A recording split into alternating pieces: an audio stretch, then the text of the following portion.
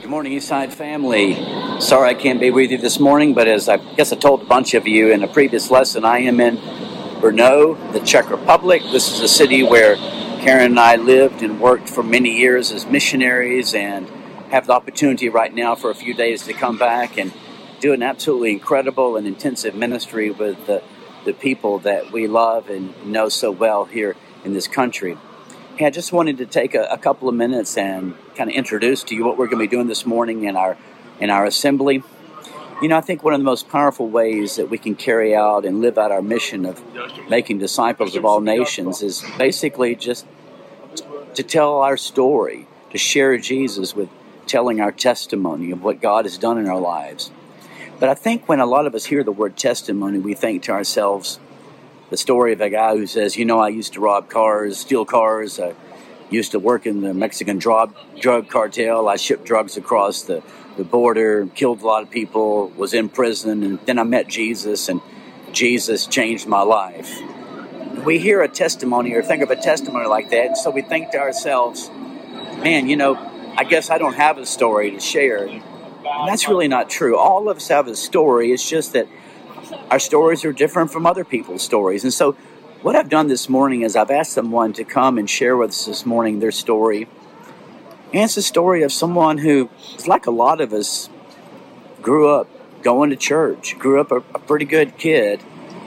But there came a point in his life where his faith became more than just what he grew up with, but it became something that was personal to him. He came to know Jesus Christ as his Lord and Savior. And I really think as you listen to this story this morning, I think it's really going to resonate with a lot of you and help you realize, hey, wow, I have a story to tell as well. So I want to encourage you this morning to give a rowdy welcome to someone that if I were using his name saying his name in the Czech language, it would be Matos Elliott. But we know him in Colorado Springs as Matt Elliott. So listen, I love you guys. Look forward to seeing you when I get back. And Matt, thanks so much for sharing with our church body this morning. Let's welcome Matt.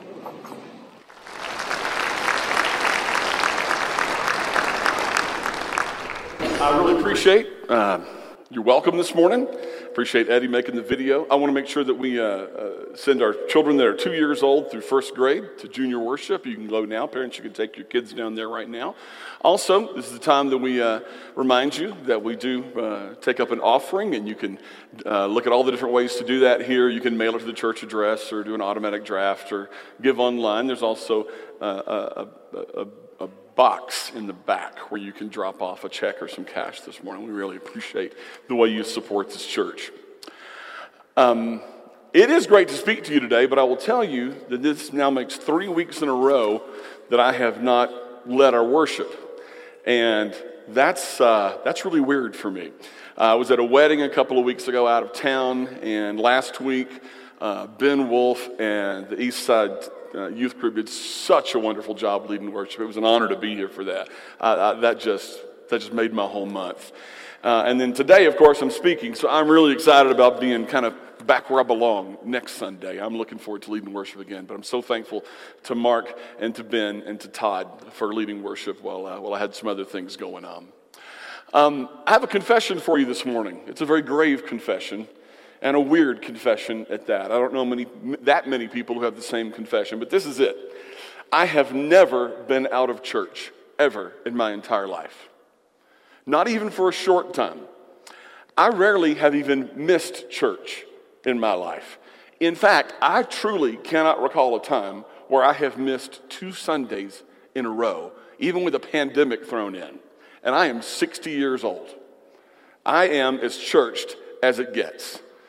To paraphrase the Apostle Paul, of churchgoers, I have been the most church-goingest. I grew up doing the big 4. Sunday morning Bible class, Sunday morning worship, Sunday night worship, Wednesday nights. Every night of every gospel meeting. Gospel meeting is Church of Christ for revival, by the way. I went to VBS, every VBS, every day. Weeks upon weeks of summer Bible camp, 56 in all, a year and a month. I counted one time. Hay rides, senior banquets at church that were supposed to replace high school proms but never actually did. And speaking of proms, I didn't go to mine as I didn't want my gyrations to incite the lusts of the flesh. And I, of course, still am very concerned about that and try to behave myself. In elementary school, I had a note from my parents that got me excused from participating in square dancing lessons in PE class. This is not a joke. I can recall a tearful conversation with my beloved third grade teacher, Miss Carnes, in which I tried to convince her of the evils of instrumental music in worship. She was so loving and wonderful, and I did not want her precious soul to be in danger over such a thing. I was baptized in 1974 at the age of 11, and I say this with all honesty, I have never once questioned my sincerity at that time or my intentions at the time of my baptism. So I've never was one of those folks who felt like I got older and learned more stuff and need to do it again. No, I loved God as best I knew how with all my 11-year-old heart. So I do think I understood on some level God's love for me. Now, my parents made me feel loved. My church community made me feel loved. And they made me feel like I was being rooted for at all times. And man, I mean that. So please don't misunderstand me and think that I'm somehow making fun of them or my parents in any way. That's just not the case. They're just sort of my people. And you know how you can kind of chuckle at your own people, but nobody else had better do that. You know what I mean? That's kind of how I feel about all of that. But what's clear to me is that while I did have some rudimentary understanding of God's love for me, I can tell you that I most assuredly did not have any understanding of the nature of God's love for everybody else. And I certainly didn't understand his love for people who weren't like me, the people who weren't against all the same things that I was against. I never missed church, but man, I sure missed the point. As I mentioned, I had very loving parents. They are still living, and my dad was a Church of Christ preacher up until a few years ago when his health made it where he could not do it full time anymore, and he did some part-time stuff and he did some interim stuff for a while, but now he's at a place where he really just can't do that. Richard made a flannel graph joke a moment ago, and one of the girls sitting behind me, a young girl, asked her father right behind me, "What's a flannel graph?" I wanted to say it was the 1974 version of PowerPoint. And when my dad would go preach gospel meetings, I would go with him a lot of those nights because sometimes it would be at a small rural church within an hour or hour and a half of our house, and I would go with him a lot. And my job was to make sure that all things flannel graph were in order. I would go through and make sure they were all in the correct order, and when they were done, I would take them down and put them back in the right order, and I would help him fold up this giant behemoth flannel board that he would load up every time. It was wonderful memories with my dad of doing that with him. So I had very loving parents. My parents, my mom and dad, made me believe that I could do anything that I set my mind to, that I was special. And if I achieved, in their eyes, it was because I deserved to. And if I got the lead role in the High School Musical, it was because I was clearly the most talented and the finest actor. Spoiler alert, I am the worst actor. Somewhere there is a videotape of me slipping in and out of a bad accent while playing Nathan Detroit in Guys and Dolls. But if I didn't get the lead role or the solo in the choir or the full tuition scholarship, it was because, again, in their eyes, somebody made a poor decision, but it wasn't me. I have a vivid memory of my sweet mama fussing at me one time for, get this now, not voting for myself for senior class favorite. Class favorite. I remember saying something like, "Mom, if I were running for office, it'd be kind of one thing, but seriously, I'm my favorite? I don't know that I'm ready to do that." Truth is, I probably should have voted for myself because I probably was my favorite. I don't like admitting that, but there's some unfortunate truth to it. I can remember singing the hymn that we sang in church this morning, "Years I Spent in Vanity and Pride," and I remember thinking, I wonder who that's aimed at. I wonder who actually feels that way, because it's not me. I don't recall any vanity and pride years, which is a little ironic. While I'm aware of having noticed some injustices here and there, while I recall maybe a little mild questioning about the implications of some of my beliefs, I was pretty adept at pushing them deep, deep down, like any good Enneagram 7. As far as I knew, I was the best Christian for miles around. The cracks in the seams began to reveal themselves while I was attending Christian college. When I think about those days now, I think about it like when a really great high school athlete gets a college scholarship and they go to college, but now they're surrounded by every high school's very best athlete, right? And some of them seem better than her, and some of them might not even be all that impressed with her. Well, that's what happened to me at Christian college. In fact, because I got there thinking of myself as this great Christian, but I also very quickly joined a rock and roll band, many of my classmates naturally assumed that I must have been a wild child because only the wild children would play the rock and roll. I even felt a little shade, honest, from a professor or two. I also was exposed for the very first time to a version of Christianity that wasn't as kind, wasn't as loving or compassionate as the version that I felt I had seen in my dad or in my home church. If it was there, I just hadn't seen it. But I felt like I was surrounded by people who seemed to revel in condemning those who did not share our belief system, like they enjoyed it on some perverse level. And that began to gnaw at me. But questioning my beliefs also frightened me, so I just kept attempting to push it down deeper. And that began to take its toll. By my junior and senior years, I knew that something was way off, even though you probably wouldn't have known it to look at me, because I always did a great job hiding it. I was mired in depression and anxiety, but we didn't really have language for that in 1983 and 1984. The only thing I knew to do was to try churching even harder. I can remember a period when I was really down. It was fall of 1984, and the college I went to had all these little churches all in the area, and two of them were having, again, gospel meetings, one this week and one the next week.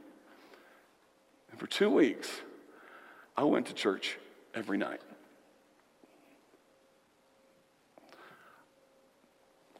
Just kind of desperately trying to fix what was going on inside of me. And it didn't work. You know, when I was in college, when I would be running late on a Sunday morning, which was lots of Sunday mornings, when I'm trying to get myself out of bed to go to church, I would pull out a wrinkled dress shirt out of my laundry. And to save time, I would just iron the cuffs and the collar in like the center of the shirt. Then I'd slap on a tie and a jacket, and I was good to go. If I had taken off that jacket, people would have assumed that I had ironed it with a weed eater. That's a pretty good metaphor for my life at that time. All the parts that show look sharp. But inside, I'm a hot mess. Somehow in the midst of that, God allowed me still to meet and fall in love with this incredibly cute, hilarious, sharp as a tack girl named Leela Jones. I always say Leela is the answer to everybody else's prayers for me. And the fact that she didn't dump me and run away as hard as she could is because of my parents' prayers and the prayers of my grandma and people like that. Because by the time I graduated from college in August of 1985, I was in rough shape. I finished college on a Friday that August, and the next day I moved to Tuscaloosa, Alabama to begin graduate school the following Monday, so I got a 2-day break from school. But to be very clear, I did not miss church that Sunday morning. I got up on that first morning in Tuscaloosa, which happened to be a Sunday, and took myself to Bible class and worship at the University Church of Christ, just adjacent to the University of Alabama, where I was going to be a student. That turned out to be one of the best moves I ever made because they asked me to lead singing the second Sunday. Apparently they were a little desperate, in a desperate situation themselves. And they asked me after I led singing if I would do it all the time. And they even gave me a little money. I believe it was $25 a Sunday, which as a graduate student in 1985, that was my grocery budget. That became my grocery budget. I agreed, and it was clear that if I was ever going to start missing church, it wouldn't be anytime soon. I was hopeful, But I had no idea the degree to which the decision to move to Tuscaloosa would change everything in my life. Because several key things converged while I was there. I was free for the first time to decide for myself what I wanted to do spiritually. For the first time, I could decide whether or not I wanted to attend a church. Unlike my Christian college, there was no peer pressure to attend church. Just an aside, there were a couple times that I did sleep through church at Christian college, but I put on a coat and tie before going to the cafeteria for lunch so nobody would know. That was a common practice. Just a little freebie for you. Unlike my Christian college, there was no one to shame me if I had chosen not to go to church. There were no campus rules to keep me in check. And nothing set up to protect me from the world or from those who believed differently or held different values. And so here I am, unleashed into the real world, as we say. And instead of finding it scary, I found it incredibly energizing. I actually got to know people who were different from me. I found that by learning their stories, I was capable of great compassion for them rather than judgment. I began to see it as an honor to be in a position to reflect the light of Jesus to the people around me. And as a result of that, I also began to appreciate the value of my church community. All the college students who attended that church, and there were about 150 of them at that time, were all going through the same thing every day. And so church was not just a place to worship, but it was also a place to recharge and to encourage and to strengthen one another. I needed my church community more than I had ever had in my whole life. At the same time, I was in a master's level speech and rhetoric program that exposed me to the speeches and teachings and writings of Dr. Martin Luther King. And I became a student of the civil rights movement. I was particularly intrigued by my discovery that the movement's philosophy of nonviolence was deeply rooted in the teachings of Jesus Christ. For instance, nonviolent protesters in Birmingham, when everything was going on there with in the wake of the 16th Street bombing and when they were turning the fire hoses onto the crowds, those protesters were required to sign commitment cards on which they pledged, among other things, to meditate daily on the teachings and life of Jesus. This is a shot. This is the actual card that they would have signed. There's more to it than that, but I wanted you to see that. They had to pledge to seek justice and reconciliation rather than victory, to walk and talk in the manner of love, for God is love, to pray every day, to sacrifice and to serve, to refrain from violence of the fist, tongue, or heart. And I cannot tell you what it meant to me there at the university to see how the teachings of Jesus were at the core of a movement that ended up radically changing the lives of my African American brothers and sisters and friends, as well as everyone else's. And then most importantly, or most significantly, I should say, our campus minister, a lifelong friend of mine now, a guy named Buddy Bell, began teaching a Wednesday night class on the teachings of Jesus in Matthew chapter 5 through 7, the Sermon on the Mount.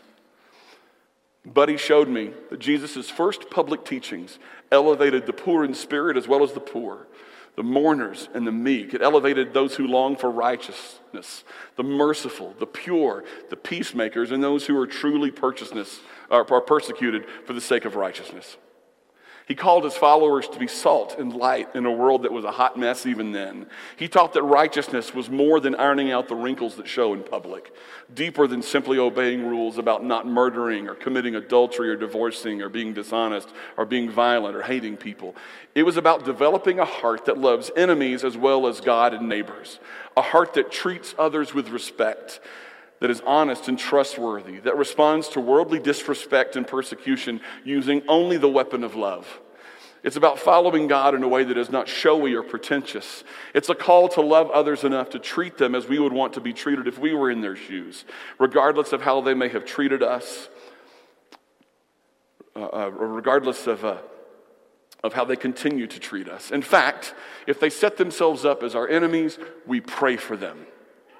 It's a challenge to not only listen to Jesus' teachings, but to go further, to put them into practice, even the ones that sound crazy, like turning the other cheek. And when Jesus' disciples live lives that look like that, I began to see that's when we can really make an impact on the world around us, and there's no substitute or shortcut for it. It was verse 24 of chapter 7 that really challenged me. Therefore, whoever hears these words of mine and puts them into practice is like a wise man who built his house on a rock. Up to this point, I'd just been soaking up teachings and doctrines and theology, but I hadn't put much into practice. As a result, I was living a lot like that one guy in Luke chapter 10, the one who asked Jesus specifically what must be done to inherit eternal life. You may recall that Jesus tells him, well, it comes down to loving the Lord your God with all your heart, soul, mind, and strength, and loving your neighbors yourself. And then Scripture says this in verse 29 of Luke 10.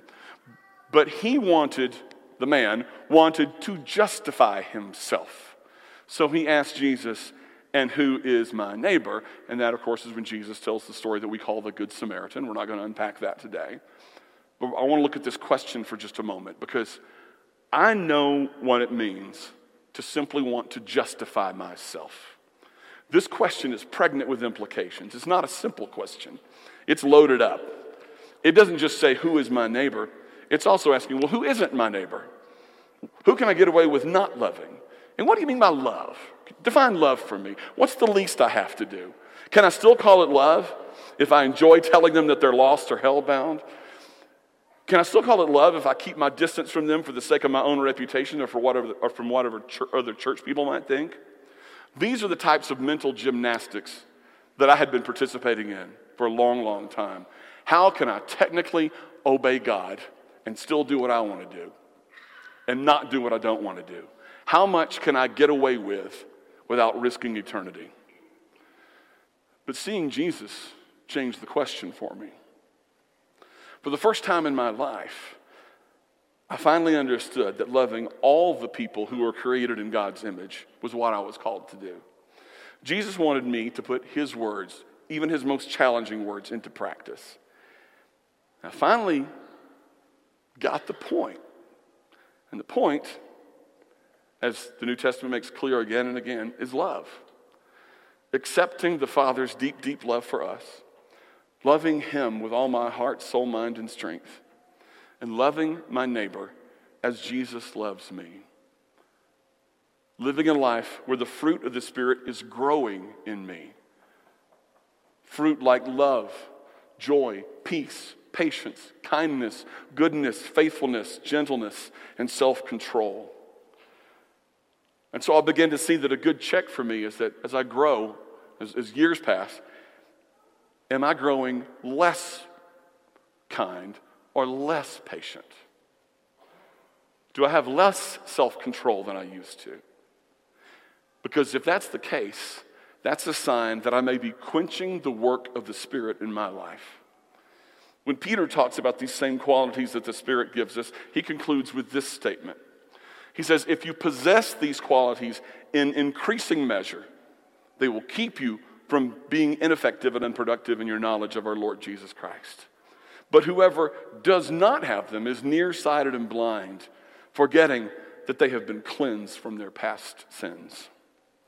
In short, I cannot be in step with the Spirit if I'm going in the wrong direction in any of those areas. If I find that happening, it's time for me to ask God to show me where I've gotten out of step. And then, not surprisingly, finally getting the point, or at least starting to, launched me down a path that led me into ministry. Upon completing my master's, I began serving that Tuscaloosa congregation as youth minister, which led me to other ministry opportunities in Pensacola, Florida, Metro Atlanta, Georgia, and ultimately Colorado Springs. Now, I don't mean to imply that everyone who takes Jesus seriously goes into full-time ministry. I'm not even sure I would recommend that, but it's what it looked like for me. And by the way, for those of you who ever wonder why is he such a rabid Alabama fan, this is all tied up together. You know kind of what I mean? All of that happened at the same time. And so that's where some of that fervor comes for. Plus, I found Jesus in Tuscaloosa, so naturally I figure he must have been living there the whole time, and he must be a Bama fan as well. You can take that for what it's worth. These days, they call the process deconstruction, which is a scary word for some, but it's simply the process of peeling away the layers and deciding what in my life have I been taught that is good and right and true, and what is contrived and expendable and false. That process, everybody kind of has to walk through a process like that for your faith to truly become your own. And sometimes, as we continue to grow, it continues over a lifetime. So as a result, some of my beliefs in theology have continued to morph and change over the years. But here's the thing, it always comes back to Jesus for me. Jesus is the one I absolutely cannot escape. He is still as irresistible and irreplaceable as ever. Some of you may have never really walked through that whole process of sifting through your beliefs because it does sound scary. If that's you, I would just say don't be afraid. And during the process, do the things you know to do. Keep going to church. If I hadn't gone to church that first Sunday morning in Tuscaloosa, I don't know what happens. Keep going to church. Keep studying the words of Jesus. And keep putting what you know into practice. But make sure love is a part of everything that you do. The only thing that counts, Galatians 5 verse 6 says, is faith expressing itself through love. Otherwise, you too may never miss church, but you might miss the point. I want to ask Mark and the worship team to come on up. I don't know if my story speaks to you or not, but it's my story, the story of how Jesus worked in my life. But I know you have your story, and it's worth telling. My prayer for us today is that God would grant us the courage to tell our stories of how Jesus changed us. And most importantly, that we would live out those stories, living as children of light in a dark world. As I close today, I'd ask you to stand with me. To stand with me, if you're able. And join me as we pray together in what is commonly known as the prayer of St. Francis. And after we pray, if there's any way we can pray for you, we hope that you will find one of our elders or ministers or anyone around you to pray for them. And those of you who know people who need your prayers, go and pray with them. But let's pray this together. Lord, make us instruments of your peace. Where there is hatred, let us sow love. Where there is injury, pardon. Where there is doubt, faith. Where there is despair, hope. Where there is darkness, light. Where there is sadness, joy. O divine Master, grant that we may not seek so much to be consoled as to console, to be understood as to understand, to be loved as to love. For it is in giving that we receive. It is in pardoning that we are pardoned.